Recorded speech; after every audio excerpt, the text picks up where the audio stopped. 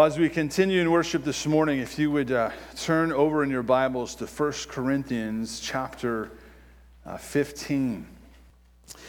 As we come to this passage, we've been talking about, right, in this chapter, ever since the glorious body, the questions Paul has been dealing with is resurrection, right? What happens in the resurrection? The last few weeks we've been talking about the resurrection, and I simply titled this message, excuse me, that all believers will be changed. And everyone said, Amen. Last week, I mentioned there's always a direction. And I'll say this often. There is a direction in your spiritual walk. It is to be growing. When the Bible speaks of the heart, it never speaks of the heart as passive, as if it's just in neutral. Right? If you're thinking of a car, the heart is either in drive or reverse. That's the only two gears in the heart, as the language of the Bible, meaning that your heart is either actively growing towards Christ or it's going the other direction. That's how the Bible uses, right, sanctification, this idea of direction. So there's always, even in theology, and what Paul is unfolding for us, speaking of resurrection, right, and the fact that Christ is the first fruits, he immediately places this not just in the created order, but that he says, you know what, it also pertains to your moment, your life, your sanctification right now. Paul has this conviction, and he never wavers in it, right? We know this about Paul. In all of his letters, he begins with theology or doctrine, right? We love those words. And then he says, here's how you live it out, right? That's his model of everything he teaches on. In this passage, as we wrap chapter 15 up, verses 50 through 58, we'll look at, is this no different? No different whatsoever. Paul has this conviction that if you're a believer, you're not sitting on your hands, right? You're active. You're growing spiritually in your walk. You're opening your Bible. You're struggling through Scripture, right? Because there are passages that are difficult to understand, but we continue to press in. That's been his call to the Corinthians, who say, you know what, we've got the gospel, what else? So what do? They look to the culture, right? Unfortunately, American Christianity has done that way too much. We look to the culture, whereas we need to be looking to God's word and digging harder into it, right? And there are things that are difficult. There are things that we may read and go, wait, what? But that's why I always say we must come under authority. And so when we come up with those passages that I disagree with, I'm not going to call the Bible wrong. Right? So I'm going to call myself wrong. Lord, help me to understand. Help me to fix this. Help me to fix my theology. This is Paul's heart. Even in areas of resurrection, that we would come under the authority and realize, man, there's activity that God desires of us. We don't get to just sit back, right, and hear about the blessed hope and the glorious resurrection in the new body, which is good news. Right? Some of us have aches and pains this morning. We're going, oh, thank you, Jesus. Right? There's a day. We don't get to just say, man, that's great. That's coming. It's part of it, absolutely. But even with our eyes fixed on the future, Paul is saying right now, you need to be a light that shines. I've shared this story before about Dietrich Bonhoeffer. And during World War II, and his fellow professing Christians would come to him and say, what are you doing? Why are you laboring? They're going to throw you in jail. They're going to kill you. Hitler's the Antichrist. Why do you keep doing this? Just call it a day. Go the easy street. Don't create a fuss. Right? The Lord will deal with him, and it'll all be easy. Bonhoeffer's response is to say, look, if Christ comes tomorrow, that's when I'll rest. But right now, I must, right, respond to the tyranny, to the wickedness that is happening. See, Bonhoeffer, I believe, had an idea of the future. He knows what's going to go on. He understands the victory is already won. But right now, right in this place where God has placed you, there are those who do not know, have never heard the name Jesus. And you have those confused in the nation of Germany, right, who are thinking this is the right direction. We may see elements of that in our own nation in the coming, right, months and years. This idea that there is, a new racism coming, a new segregation that they're promoting.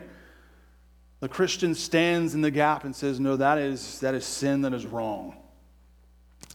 So here we come to this passage of Paul looking at the glorious body. He places it in the future tense, This is what we will have. He looks then and says, this is because of Christ in the past tense. And then his conclusion to everything is present tense. This is what you do about it right now. This is how we get going. So this is what Paul is saying. We're looking at our final victory, verses 50 through 58, and this is what he says, concluding this chapter.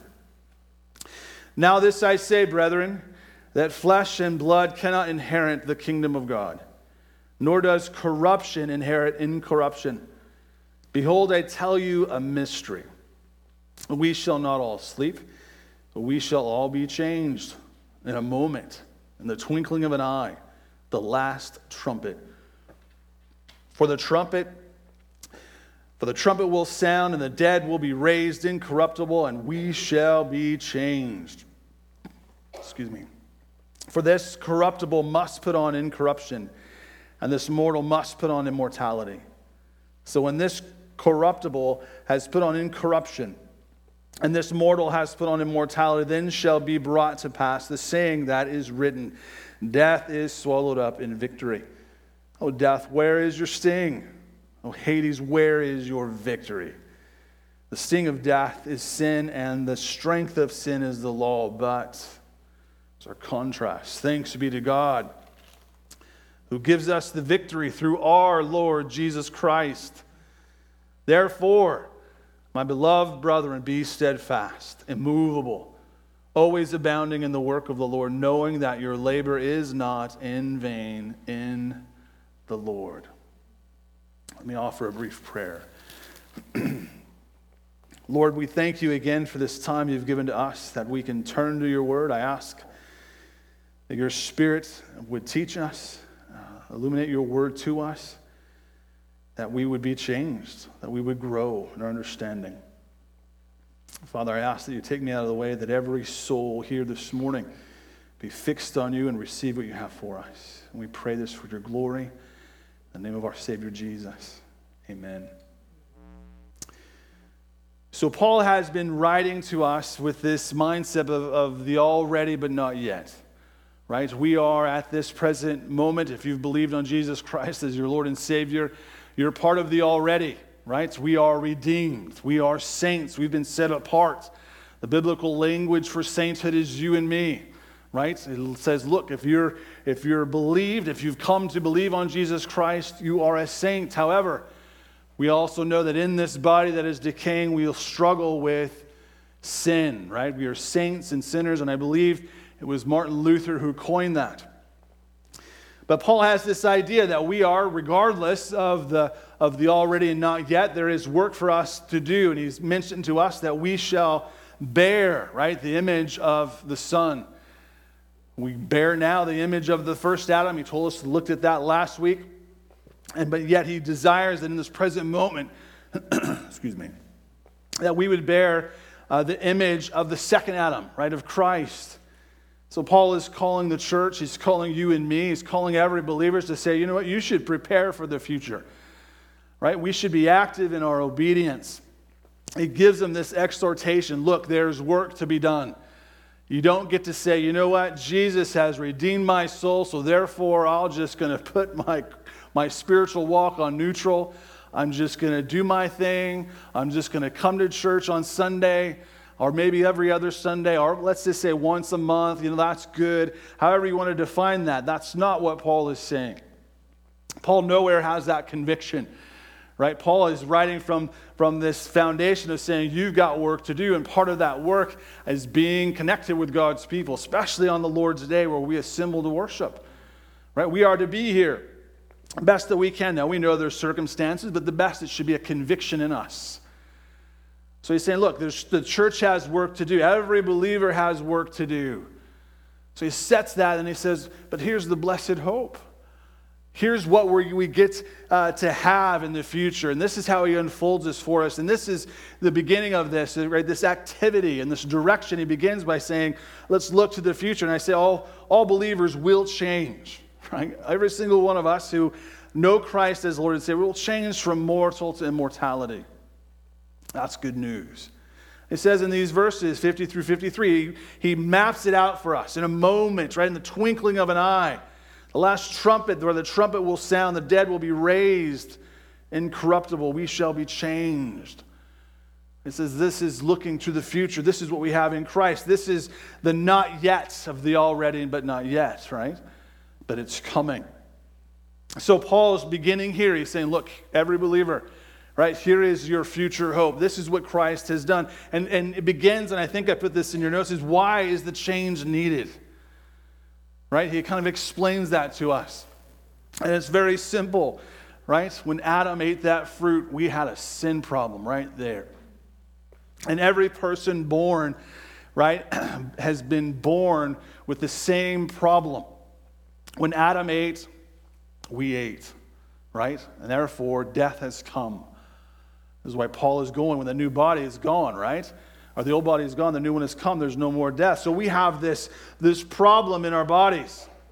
God is a holy God, and no one can be in his presence, right? No sin can be in his presence. So this vehicle, right, this body isn't going to make it, right? I know that new body, it's going to have that new body smell, right? Like the new car smell. It's going to be better, right? The human body is corruptible. This is what it does. It dies, it decays, it deteriorates. We feel this, we know this, we see this. Right? So Paul sets that out. He says, look, this is why it is necessary in verse 50. This is why our bodies are decaying. It cannot be in the presence of a holy God. He gives us a little bit more insight about this as we look to the future. And he says the change is a new revelation. Right? He comes and he uses the word mystery. Mystery, right, means revelation. And it's amazing. I mean, here we see, Paul has done this before, right? What I have received from the Lord Jesus Christ, I have made known to you. It's the instruction of communion. Right here he is, in essence, is saying the same thing. What I have received by the Holy Spirit, I am writing to you. See, we believe as a church, and I believe every professing Christian believes the incomprehensibility of God. We say that big word and we say, God is vast. I mean, how do we calculate the fact that God knows all the stars and gives them a name and knows all their details and knows all their uniqueness? And then, what? And then I'll make Tyson. What? Right? But yet he does. And he makes us, right? And we realize that he's incomprehensible. And yet what the Lord has revealed in his word, he wants us to know. You know, our conviction, and I believe this is true of every believer, is to say the Holy Spirit has written the Word of God. So therefore, I have a responsibility to every word that's in it. Right? I need to come and to read it and say, this is the God who saves. This is the God who changes everything. The psalmist said it. He's over all the earth. He reigns. Right? So we worship him with understanding. So Paul is simply saying as he comes and he gives this information that this isn't conjured up by some person or some guy I saw on the streets who said, hey, you should just write this down. He's saying, no, this is revelation from God. God desires that you understand this. That's our conviction. And so what does he want us to know? He says, well, the resurrection involves the living and the dead. Now, Paul isn't saying that he's expecting the revelation, or this resurrection, to come during his lifetime, right? But what he is saying, and he understands, is that when Christ comes, there will be breathing people on the earth, right? There will be those who are redeemed by him at that moment, and he says those people don't go to heaven by way of the grave. I remember as a child desperately wanting to be a part of that group. As an adult, it's just compounded, right? I don't know about you, but I just thought, man, how cool it would be. And I'll be honest, it wasn't a spiritual thought. It was just the thought of jettisoning up out of the earth, right? I mean, like, that would be... Superman was a hero as a kid growing up, okay? So I had that idea. Regardless of how the Lord wants to do it, right? Whether I go to be with him and I'm breathing, or it goes by the way of the grave, all shall not sleep. Right? That's what he's saying. All shall not sleep. The resurrection is of the living and of the dead. He also tells us it's going to be a sudden change. God wants you to realize that this happens in the twinkling of an eye, in a moment. So right now, as your pastor, I press upon you that you understand that you are in Christ. There won't be a time to say, oh man, look, Christ is returning. This is the end. I better make this prayer work this time or make it stick or something, right? You don't have time to do this. What should impress upon us is the delay. I believe this is one of the lies, one of the many lies of the evil one, right? He always likes to tell you, you know what? Yeah, God, he's good. Yeah, that's good. He loves you, absolutely. But you have tomorrow. You always have tomorrow. And too often people put this off. You're not guaranteed a long life. Neither am I. I always think it's so fortunate for people who have lived a long life, and it's not till the moments before they die that they actually believe. And I think how merciful God is. How many days did they walk on this planet, right? They died. They're going to spend eternity in hell. So you and I, man, this morning, hear this. God wants you to know that this happens in a moment. This is true to what Jesus said in Matthew, right? When you hear of those saying the Messiah is out in the wilderness, he says, don't go out there. Because I'll tell you I'm going to come. There's going to be lightning. It's going to be quick. You know this, right? Understand this. It's a quick thing. Be sure your salvation is in Christ. You're secure in this. It's a moment, right? A twinkling of the eye. He also says that it will be at the end. Not only should we be sure today, there's no second chances. This is the end. He's speaking of the day when Christ returns and there is judgment. And at this day, there will be separation of the sheep and the goats. Right? We think of the parable of I believe it's Lazarus. Someone will have to help me with this. Please go tell my brothers, right? Tell them about hell, but they had their time. And it's not coming to my mind right now, but there is no second chances. That's what I believe the Lord wants you to understand, that at this moment, there's no, hey, can I have a do-over? All right, do-over, let me call it. He says that at the last trumpet, this will happen. Right, at the end of our bodies, in the grave, those will be resurrected. Those who are alive will be raptured. We see this. And then Paul ends with this understanding. He wants you to know that this is a certainty. This is a sure thing. He says the trumpet shall sound. Factual. The dead shall be raised incorruptible. Factual. We shall be changed. See, if you're here this morning and you're waiting to that right time, I'm going to tell you today is the right time. If you've been thinking about Christ or you're just unsure of it, today is to get those questions answered. There's no second chances. And Paul says, look, this is what's going to happen. It's a very good thing, right? Our bodies will take on a glorious body. We have the fact of it. Jesus is the first fruits of the resurrection. We know others are going to come. Paul has complete conviction here to say, look, church, right? This is the future. This is where you're going. The Lord has overcome the world, right? He's not a beggar. He's a righteous king. Guess what? He's going to come back. Have faith in this. Be encouraged by this. This is where we're heading, right? He's telling the church. He's telling us, no, this is where we're going. He goes from here, and now he goes to how is this all possible, right? How does this come about? Well, in verses 54 through 57, I simply say all believers have received Christ's victory over sin and death. It says, so when the corruptible has put on incorruption and the mortal has put on immortality, then shall be brought to pass the saying that is written, death is swallowed up in victory.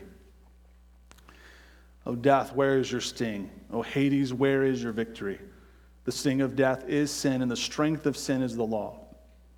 But thanks be to God who gives us the victory through our Lord Jesus Christ.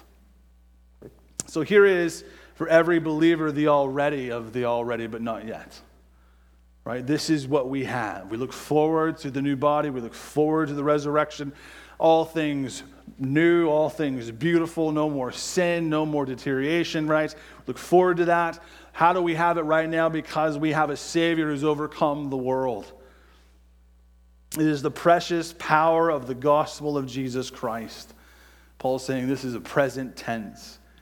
You know, what's interesting here is even though Paul is writing of our victory in Jesus and what victory we have, but he also is looking forward in a future tense kind of way. He's looking forward and saying the believer is standing in the kingdom of God. The believer already is incorruptible.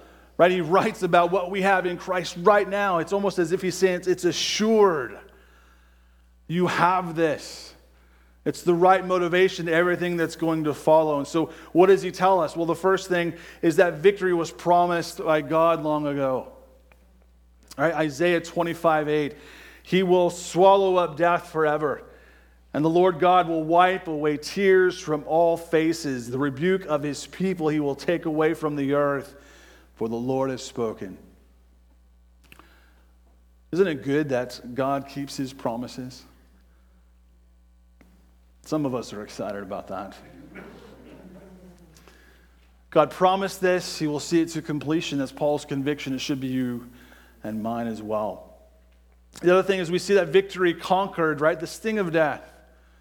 There's no more death, right? Sin entered the world when Adam ate that fruit, right? And I know I joke about this, and we get to heaven, there's going to be a time I think I'll slap Adam first, right before we hug him. That might, right? I'm pretty sure that won't happen. We'll be so consumed with Christ. We're going to worry about those things. But we have this idea, right? It'll be dealt with, and then sin will be gone. That's wonderful, right? Death, therefore, will be gone. All this is taken away. There's no more of it. And so Paul says, but thanks, right, is our contrast, but thanks be to God who gives us the victory through our Lord Jesus Christ. He immediately attaches it right to everything. This is Paul's statement from the very beginning. This has been Paul's heartbeat always, is the gospel. Paul never gets tired of telling people about Jesus and what Jesus has done. He made it a point in chapter 1, right at the beginning of chapter 2. I preach Christ and him crucified. This is my message. I come with nothing else, so that you would know your faith, right? Your believing in God the Father through Christ is built upon the power of God and not on me. To which we all said, yes. So Paul once again says, this is what you have in Christ. This is the victory. I have this thought that popped into my head. I wonder, right, if Paul's writing this down and he's thinking, do they believe it? I've said it. I mean, he's brought us back to it. He's talked about it, right? Christ all the way through. Here's the gospel. I think today the American Christianity is tired of the gospel. We want something else. Paul never got tired of it. Paul believed it's only in Christ. It's only in Jesus, and Jesus could only fulfill this because that's what he tells us. See, the victory was accomplished through Christ who fulfilled the law. So we were born with a sin problem. We're born with a heart of rebellion. We're born condemned. How does a condemned person make everything right? They can't. Christ never broke the law. Christ was perfect in righteousness. He was perfect in all his ways. And he overcame the penalty that sin deserves. He bore it on the cross. It says only Christ. Paul also says the victory was accomplished through Christ who bore our punishment. Not only was Christ perfect, but he goes on to say it's the great exchange. And here's the heartbeat of the gospel. You and I, at the end of our lives, will stand before a holy God, and we'll either stand there standing in our own righteousness or that of another. We will not stand if we think we're going to stand on our own righteousness. We will deserve the full brunt of the wrath of God. I heard R.C. Sproul one time say, and I've thought on this statement for a while, I think he's right. He said, if I wake up and I'm in hell when I die, he said, I will understand that this is what I deserve.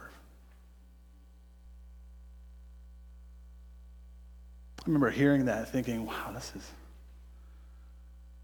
I think he's absolutely correct. So we don't understand the weight damage of our sin, our rebellion. The confidence we have in what Sproul was teaching is the simple fact, right? That all those in Christ will have no fear of this.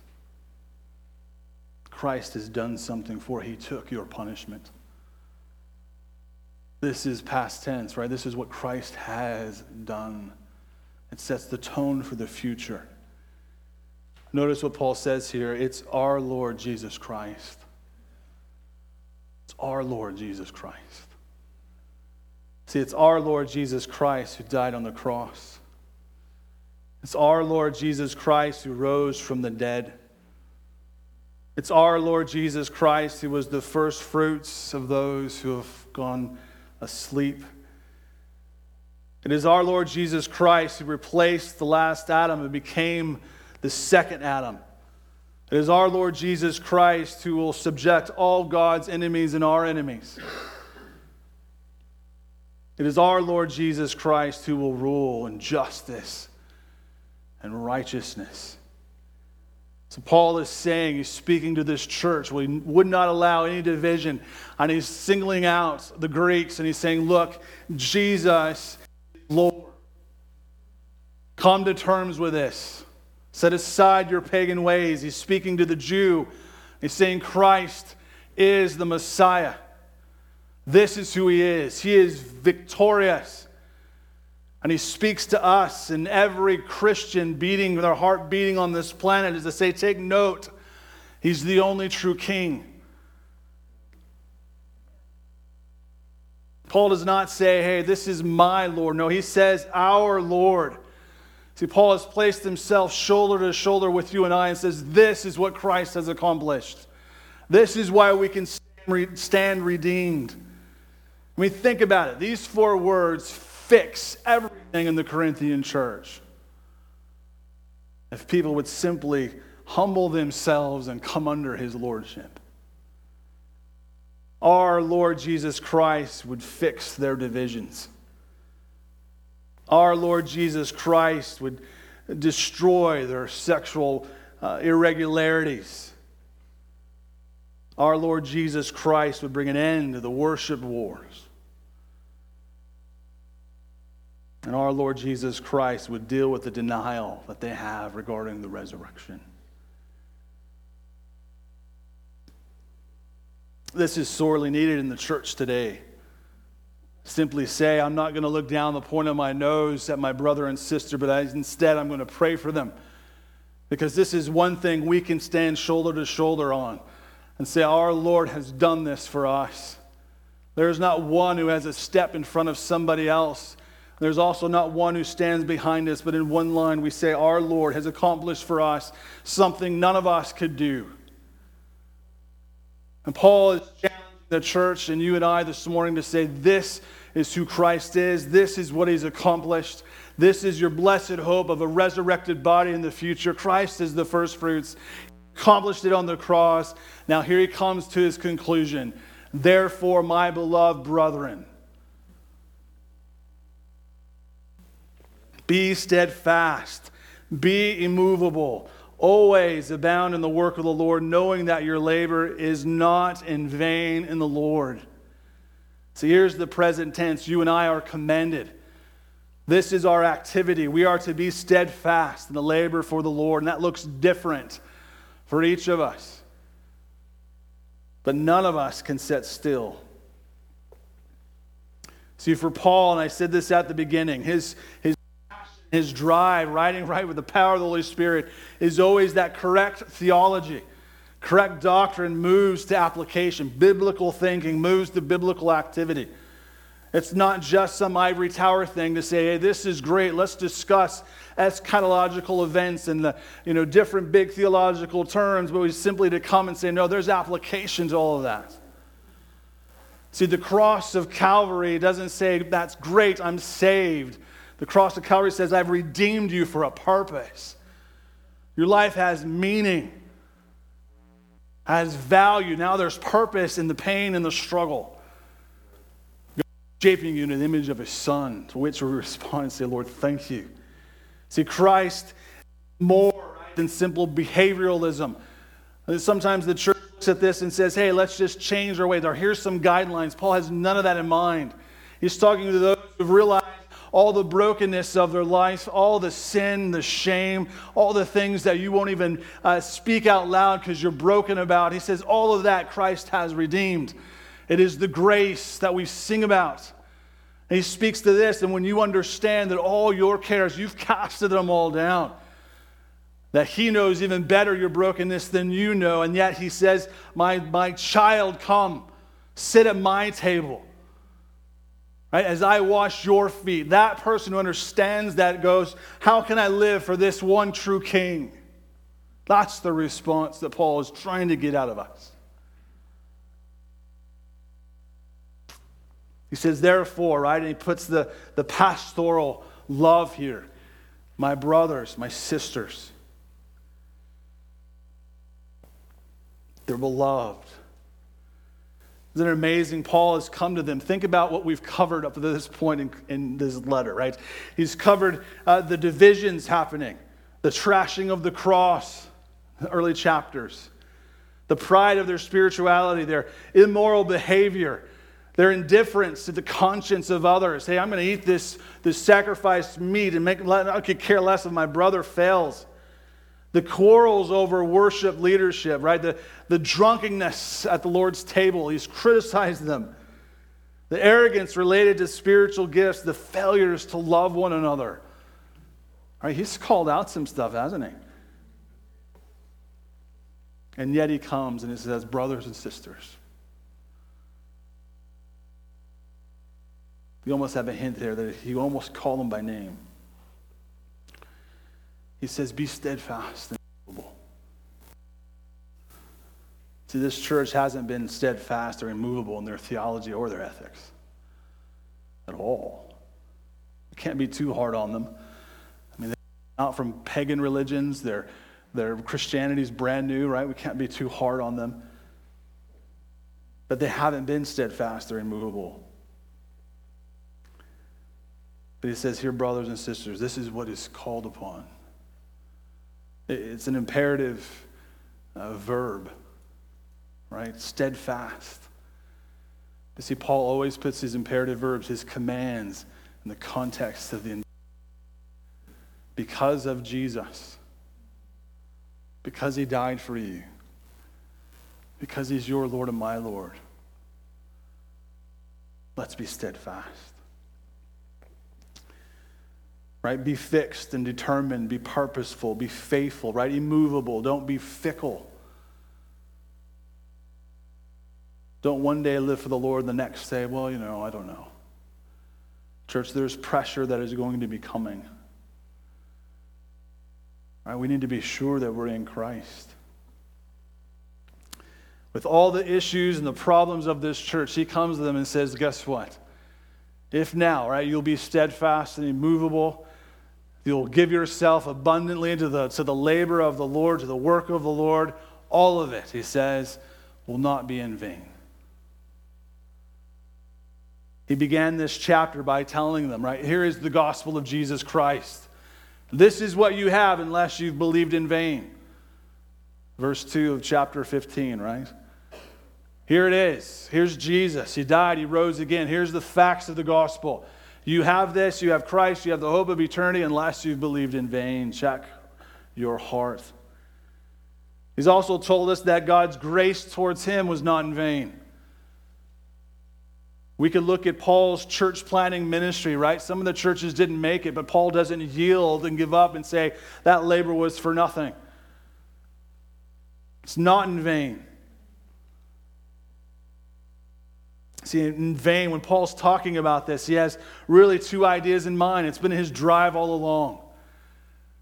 All our labor, if our faith is in the resurrected Jesus, if my conviction rests with the fact that Christ has overcome this world, and my response to that truth is obedience to God's word, he says, all that you do for the risen Lord, therefore, is not in vain.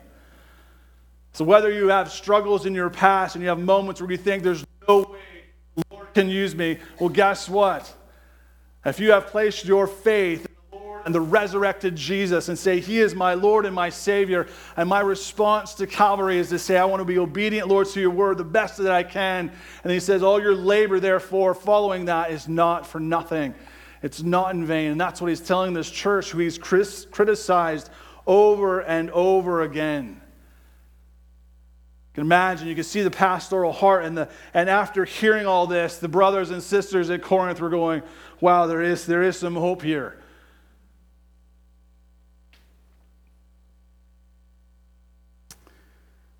See, the point is, and he said it and I've said it, is we don't get to quietly, go off into nothingness.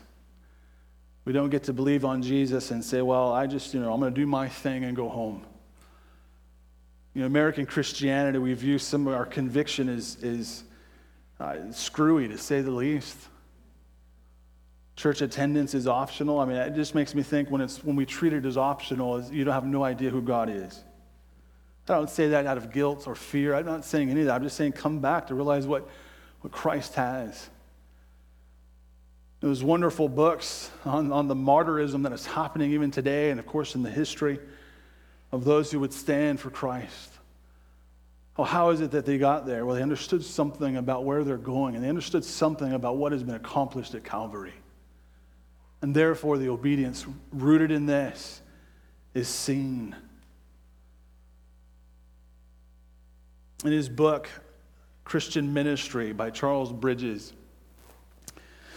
there's a paragraph that I highlighted as I was reading it, and I thought how prominent. He's speaking to pastors and elders in this passage, but I believe this is applicable to every person who professes Christ.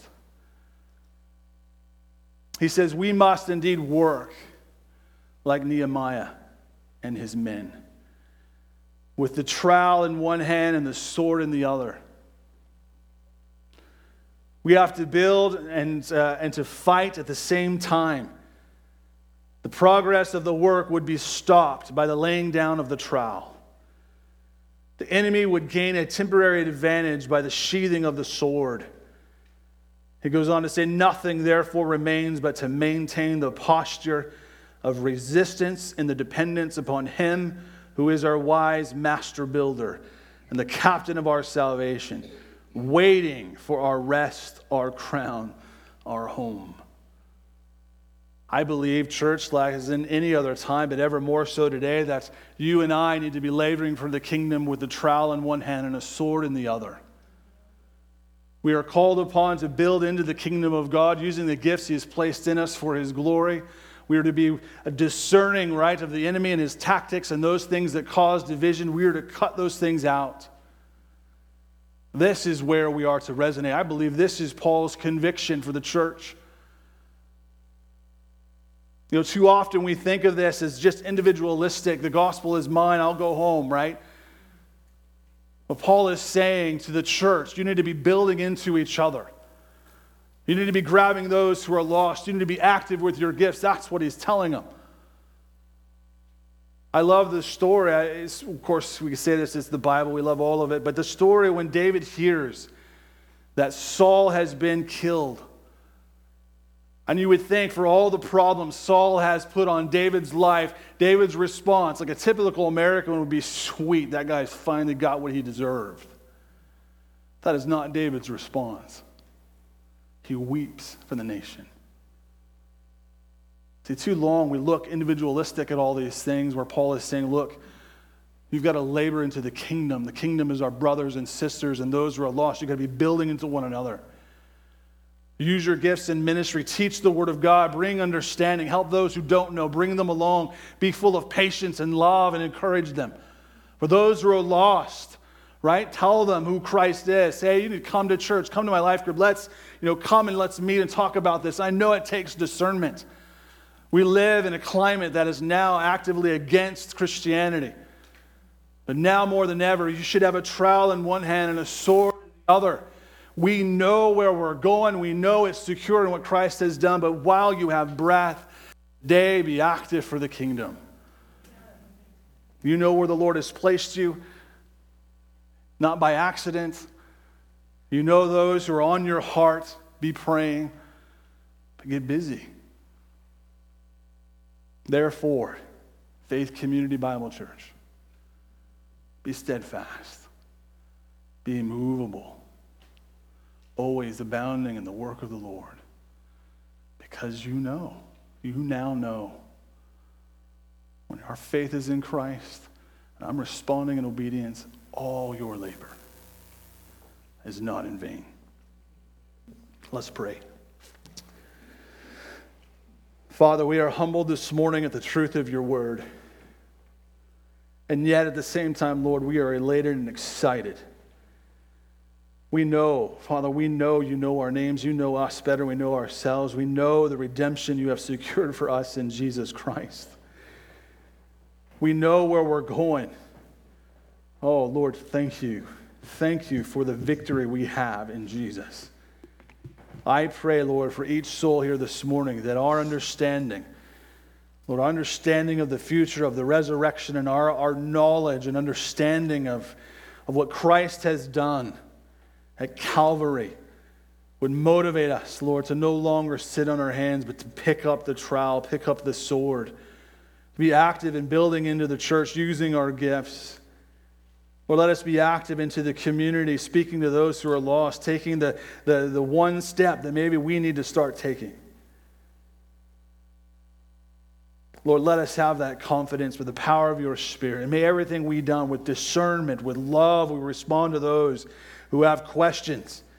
But just as Peter said, sanctify the Lord God. Lord, we set you apart as priority, as primary. Because of you, the indicative, therefore, Lord, we will share our faith. Lead us that way to respond. Wisdom, dignity, Lord, hope, reasons that we believe on Christ.